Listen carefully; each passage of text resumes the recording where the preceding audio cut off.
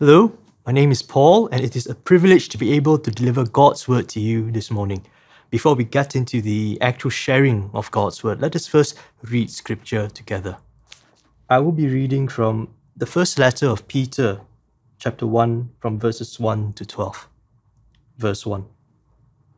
Peter, an apostle of Jesus Christ, to those who are elect exiles of the dispersion in Pontus, Galatia, Cappadocia, Asia, and Bithynia, according to the foreknowledge of God the Father, in the sanctification of the Spirit, for obedience to Jesus Christ, and for sprinkling with his blood. May grace and peace be multiplied to you. Blessed be the God and Father of our Lord Jesus Christ. According to his great mercy, he has caused us to be born again to a living hope through the resurrection of Jesus Christ from the dead, to an inheritance that is imperishable, undefiled, and unfading, kept in heaven for you, who by God's power are being guarded through faith for a salvation ready to be revealed in the last time. In this you rejoice, though now, for a little while, if necessary, you have been grieved by various trials, so that the tested genuineness of your faith, more precious than gold that perishes though it is tested by fire, may be found to result in praise and glory and honor at the revelation of Jesus Christ. Though you have not seen him, you love him. Though you do not now see him, you believe in him and rejoice with joy that is inexpressible and filled with glory, obtaining the outcome of your faith, the salvation of your souls. Concerning this salvation, the prophets who prophesied about the grace that was to be yours searched and inquired carefully, inquiring what person or time the Spirit of Christ in them was indicating when he predicted the sufferings of Christ and the subsequent glories.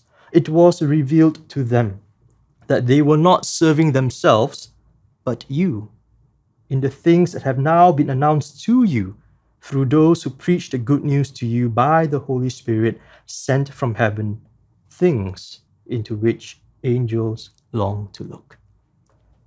This is the word of the Lord. Thanks be to God. The letter of 1 Peter contains a very intriguing address actually by the apostle. Whilst for most of this letter, he addresses the church back then in the first century as dearly beloved, meaning those who are loved by God, those who are loved within the communion of Christ.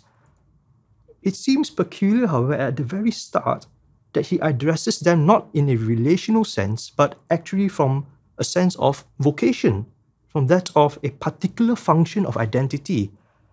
And he uses a very, very specific phrase. He says, to those who are elect exiles. And this calling, this title is peculiar and rather unsettling even, because who would want to be addressed that way, isn't it? When we talk about exiles, essentially it addresses people who are not home, people who are in a foreign land. And of course, for us, even today in the 21st century, we all know too well the reality of people who have been displaced, not by choice, through circumstances that have been going on in their home country, whether politically, we talk about religious differences, and people have been forced to flee.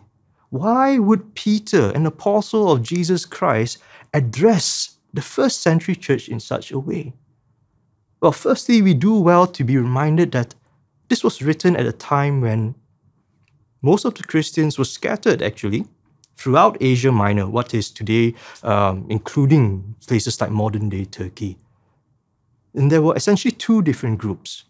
The first group were obviously the Jews, isn't it? And the Jews had experienced exile, dispersion for centuries. And in light of this message, if it did include the Jews, you wouldn't be too surprised that Peter would address at least the Jews as being exiles, because that was their inherited reality. But we know in the letter of 1 Peter, a short one, just 5 chapters long, that Peter is also addressing non-Jewish Christians, people who were known as Gentiles back then, who had left their previous way of life, who, although were residing in places that they were accustomed to, nevertheless, they felt like foreigners, because having embraced the Lordship of Jesus, having embraced the way of the cross, they found that increasingly Many of their ways of life, the worldviews, the pursuits of materialism and self-indulgence started to become very jarring to them. And that's why Peter actually addresses them as select, elect exiles. I'm reminded actually of a particular family that I first met 10 years ago. And they experienced displacement literally, politically, religiously. They had been forced to flee their own home country. Their home was actually literally shot at just because they professed faith in Jesus Christ. In fact, they ended up on these shores here in Peninsular Malaysia 10 years ago. And I had the privilege of being able to walk with them, to go through their seasons of hardship, of uncertainty, in seeking asylum in another country. And it was not only until last year that they finally got relocated to a place where they could be safe from such uncertainty. Nevertheless, they taught me a very important lesson, as we will see in the first 2 verses of 1 Peter chapter 1. They fully knew well that as select, elect exiles, they lived within the boundaries of God's sovereignty. Let me read this particular passage to you in verses 1 and 2. Peter says, to those who are elect exiles of the dispersion in Pontus, Galatia, Cappadocia, Asia, and Bithynia, according to the foreknowledge of God the Father. It's interesting that Peter actually tells them that your state of being exiled is not just consequential as a result of people who antagonize you, people who do not agree with you and seek to displace you. Actually, their identity as elect exiles falls within the foreknowledge of God the Father. What are we to make of that really? Do we rejoice in that? Do we just say, well, okay, if that's the case, why is it happening? Well, Peter unpacks this even more because number one, he says, well, you are elect exiles. That means God has chosen you in light of your faith in Jesus Christ, that you are now given this identity, this purpose, this vocation. It is according to his foreknowledge. It is not just consequential. It's not just because of external difficulties. No, God has allowed you beforehand to go through this. And secondly, it is not without any purpose. You can't say that it's not without any purpose. Well, he goes on to say, well, it's according to the foreknowledge of God the Father in the sanctification of the Spirit.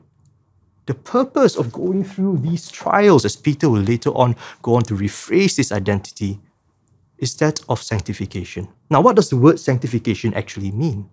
It essentially means being set apart, being made holy.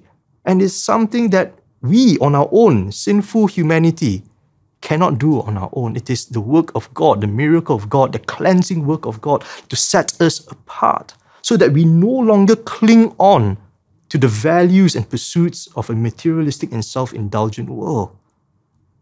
And so our calling, even today, as it was reflected back then in the first century, is that of select, elect exiles in accordance to God's perfect plan for a purpose. And why are we called to this purpose of sanctification by the help of the Holy Spirit? Well, let's not forget, isn't it? When we talk about Jesus as the Lord, it means he is Master.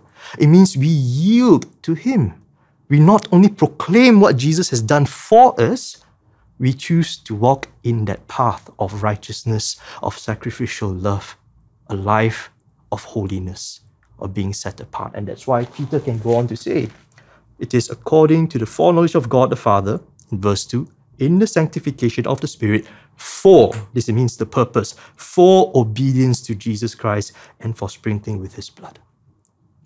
Now, let me go back to that family that I was talking about earlier. They came here as refugees. They were, in every sense of the word, exiles. And yet, they were elect exiles because they understood their predicament not as something as just mere purposeless suffering. They recognized that it was a time of sanctification. They recognized that it was there within the purview of God's planning. They recognized also that being elect exiles did not mean that they would shy away from the world or have their backs just at the wall and saying, oh, woe is me, why am I going through such suffering? No, no. This family that I met with 10 years ago would even welcome me into their humble home, would cook dishes for me, would even say, how can we pray for you, even as I sought to walk with them, with other fellow brothers and sisters in Christ from different churches. No, my friends, they understood that, yes, elect exiles of this loving Father, nothing is in vain, not even suffering. And they used their suffering to point towards the hope that they have in Jesus Christ. This living hope of being born again that goes beyond all of these temporal circumstances, as unpleasant as they are. And this actually mirrors what Peter goes on to unpack, isn't it? Because he says, in light of the foreknowledge of God the Father, in light of the sanctification of the Spirit, for obedience to Jesus Christ, he says, may grace and peace be multiplied to you, as at the end of verse 2b.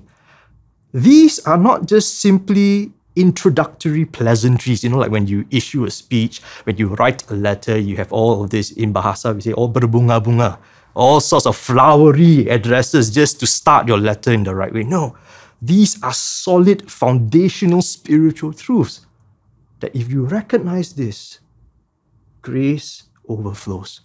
Joy is a present reality in spite of the challenges.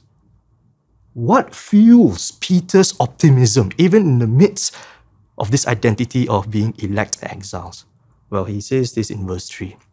He says, blessed be the God and Father of our Lord Jesus Christ. According to his great mercy, he has caused us to be born again to a living hope through the resurrection of Jesus Christ from the dead, to an inheritance that is imperishable, undefiled, and unfading, kept in heaven for you, who by God's power are being guarded through faith for a salvation ready to be revealed in the last time. He starts by saying, blessed be God the Father, isn't it? Again, he addresses God as Father. Well, today is, lest we forget, isn't it? It is also Father's Day. And we want to reflect on God as the Father par excellence, the loving Father who not only is all-powerful, has all the knowledge, but who is the one that gave us the most beautiful gift of all, to be born again to a living hope because of the resurrection of Jesus Christ. When Peter says, blessed be the God and the Father of our Lord Jesus Christ, the word bless here essentially is an exclamation, an acclamation to God, saying that, God, you are awesome. God, you are great. There is indeed no one like you. Why would he ascribe such an emotional statement to God? Maybe you could just pause right now and ask yourself, what is the best news you've heard in your entire life, at least to the present time? Could it have been a major breakthrough in your assignments for you who are students? Could it have been that unexpected promotion in your job that changed your life? Could have it been even healing supernaturally? What was once a terminal illness and now even the doctors cannot explain it? Well, multiply that joy by infinity, because I am not exaggerating that when Peter says this, he is telling you that we, for those of us who respond to the good news of Jesus, we indeed have this living hope. It is unparalleled. There is no other comparison. It is an eternal and yet very present joy that God Father gives to us. And it is described as being born again. It is a living hope through the physical resurrection of Jesus Christ. Jesus Christ, in his historical and supernatural and factual resurrection, conquered sin and death. And that, my friends, changes everything. Because those who walk in the shadow of this loving Father do not need to fear death. Those who walk in the embrace of our loving Father do not need to be feeling guilty or shameful anymore. There is no condemnation for those of us who are in Christ the Lord, the resurrected one. Isn't that cause for celebration? How would you feel about that? Peter says that the church rejoices, isn't it? He goes on to say here in verse 6, in this you rejoice. And at the same time, however, the Christian faith as much as it is permanently transformed and characterized by this resurrection joy, does not in any way neglect or try to escape from the realities of the present. There will be trials, there will be difficulties, there will be tears. Peter goes on to say in verse 6, "In this you rejoice, though now, for a little while, if necessary, you have been grieved by various trials." Now, many Bible scholars and historians think that at this point in time, when Peter wrote this letter to the dispersed churches in Asia Minor, the situation at the time was not so much of statewide or empire-wide persecution like those that they would eventually experience under Emperor Nero from AD 60 onwards. It was just before that. And nevertheless, there was actually sporadic persecution, not so much in terms of incarceration or being thrown into jail, but rather being ostracized by society in general. In fact, later on, if you have a chance to read the rest of this short letter, it goes on to say that many people who look at these churches, at these people who are followers of Jesus Christ, find them to be a peculiar bunch because they do not engage in what was the norms of the day. And it reads here later on, if you have the chance to read this letter, it says things like drunkenness, things like sensuality, things like all sorts of unethical practices in the marketplace. And they maligned the church as because of that. People had difficulties fitting in. And so whilst it wasn't widespread persecution, even unlike that of my friend and the family 10 years ago, nevertheless, these trials were real. These trials would cause a lot of difficulty. I remembered of a time when I was in college and I looked up to this group of young adults who wanted to start a tuition center here in KL. Everyone was really excited. They got the site ready. Teachers were all recruited. But there was one problem. You needed to get a certificate of safety for the building. And for them, for that particular situation, sadly, it was made known to them in an indirect way that they had to grease the wheels, if you know what I mean. And so they were faced with that situation. It was an ethical dilemma. Eventually, they said, no, we will not try to grease the wheels. Even if it means that our project is delayed, we will do it the right way. And of course, there were different voices at the time. Some people were saying, oh, let's look at the bigger picture. Come on, let's just get it done. Look at the bigger picture. But they held fast and said, no, we will do it the right way, even if it grieves us, even if it means that we cannot start the work immediately. We will wait until the time is right. We will do it the right way. They persevered, and they set up the tuition center in the end.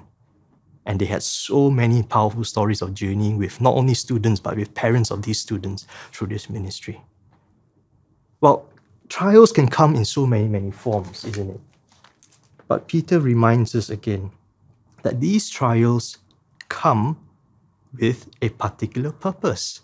It is not just an annoyance. It's not just something that slows us down, gets in our way. No. All these trials, even though perpetrated by those who are not of God, are nevertheless used by this loving God to purify us, to help us to see that we are called to a different way of life. Peter goes on to say in verse 6, though now for a little while, if necessary, you have been grieved by various trials, so that the tested genuineness of your faith, more precious than gold that perishes though it is tested by fire, may be found to result in praise and glory and honor at the revelation of Jesus Christ. Again, isn't it? When one recognizes that everything is within the purview of God for a particular purpose of sanctification, so that we can indeed call Jesus Master and not be hypocritical about it, we recognize that these trials, ranging from the spectrum of annoyance to the point of hardship and feeling overwhelmed even, do not define us, but they function to refine us. They do not define us, but they function to refine us, to refine our faith. So that when Jesus comes back again, and that is the hope of the Christian, isn't it? That Christ Jesus, who was resurrected from the dead physically, will come back again physically to make all things new. There will be a time, as scripture says in the book of Revelation at the end, that there will be no more crying due to death. There will be no more sickness, no more pain. The God who created us, who loves us as our Heavenly Fathers, is making all things new through his Son, Jesus Christ. But in the meantime, we go through these trials not only to test our witness, but to refine our witness for his glory. That's not all, actually.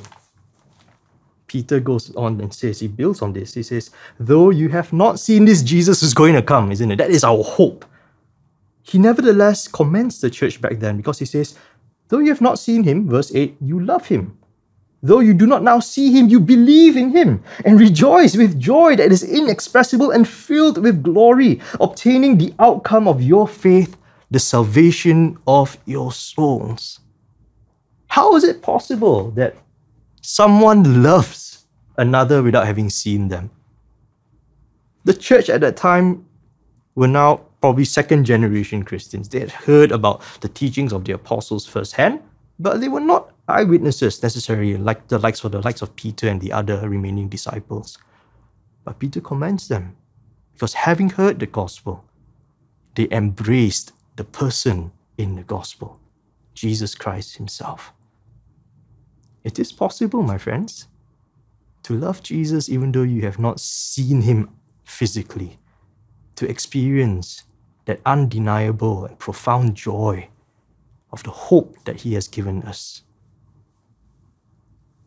I'm reminded again of a time, at least for my kids, whenever we plan for our annual holidays to the beach, and whilst it would be still like 3 months before we actually went there, the moment I announced it to my two boys, especially the older one who's now 7, he actually immediately started packing his bag. His eyes lit up, a smile on his face. It was as if it was as good as a sealed deal. That's it. We're already there, technically. Although it was still 2 more months of schoolwork, 2 more months of going to school, and then only we prepared another 1 month later to go off to the beach. But I find something about him which is actually quite profound even for faith. Why is it that he had that faith? Why is it that he had that joy? As if it was already within his hands, as if he could feel the sand in his hands already. Why? It's because he embraced the person who promised that trip.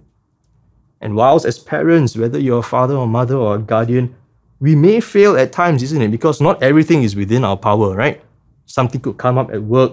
There could be health scares. There could be a pandemic, isn't it? But nevertheless, we see that in God, it is an even higher model, an even higher experience whereby God doesn't only have all knowledge, he has all control. And God brings all his promises to pass. And so for the church back then, as they heard the gospel message, they embraced the one who is not fickle. They embraced the loving and benevolent Father who does not break promises.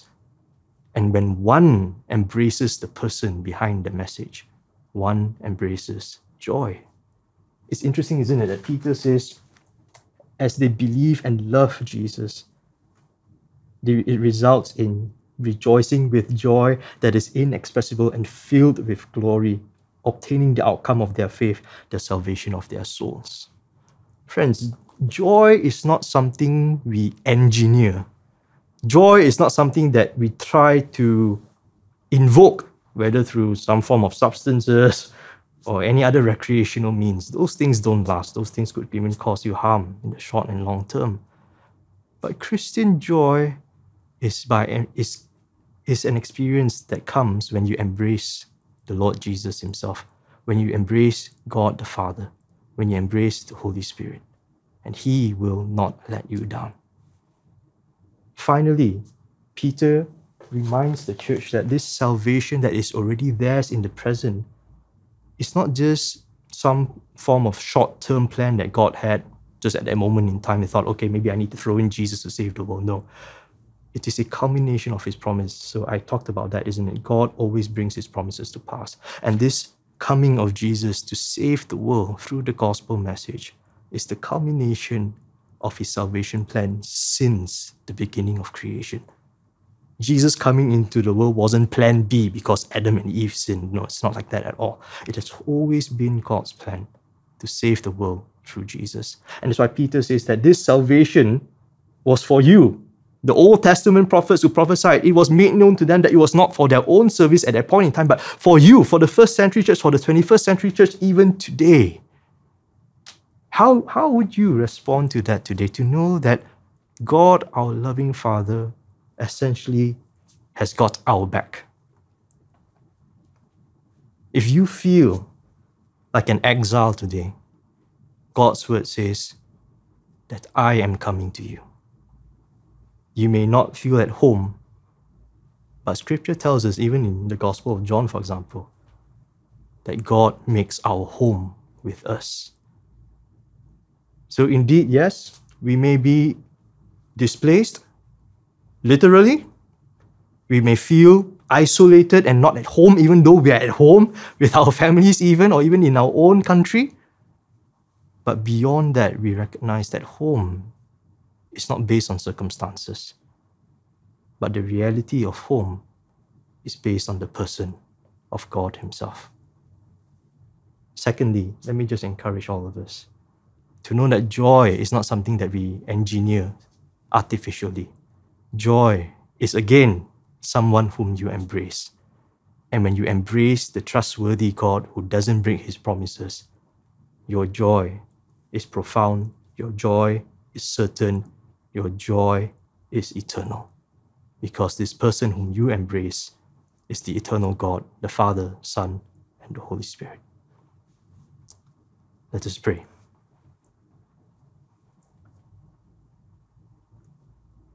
Loving Father, we thank you for your word in the letter of 1 Peter.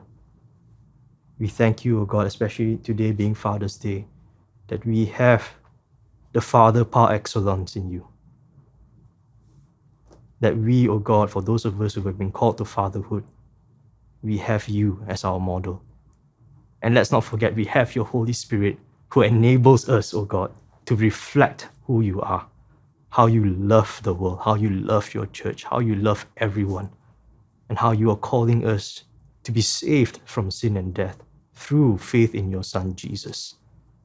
So, Father, I pray this prayer of healing and of hope for all who engage in your word, who sit at your feet, who listen to your word being preached, that your Holy Spirit right now would reach out to them, even as they are sitting down or standing up in prayer, that they would just receive with hands outstretched, to receive not only this message of hope, but to receive this sense of home in you.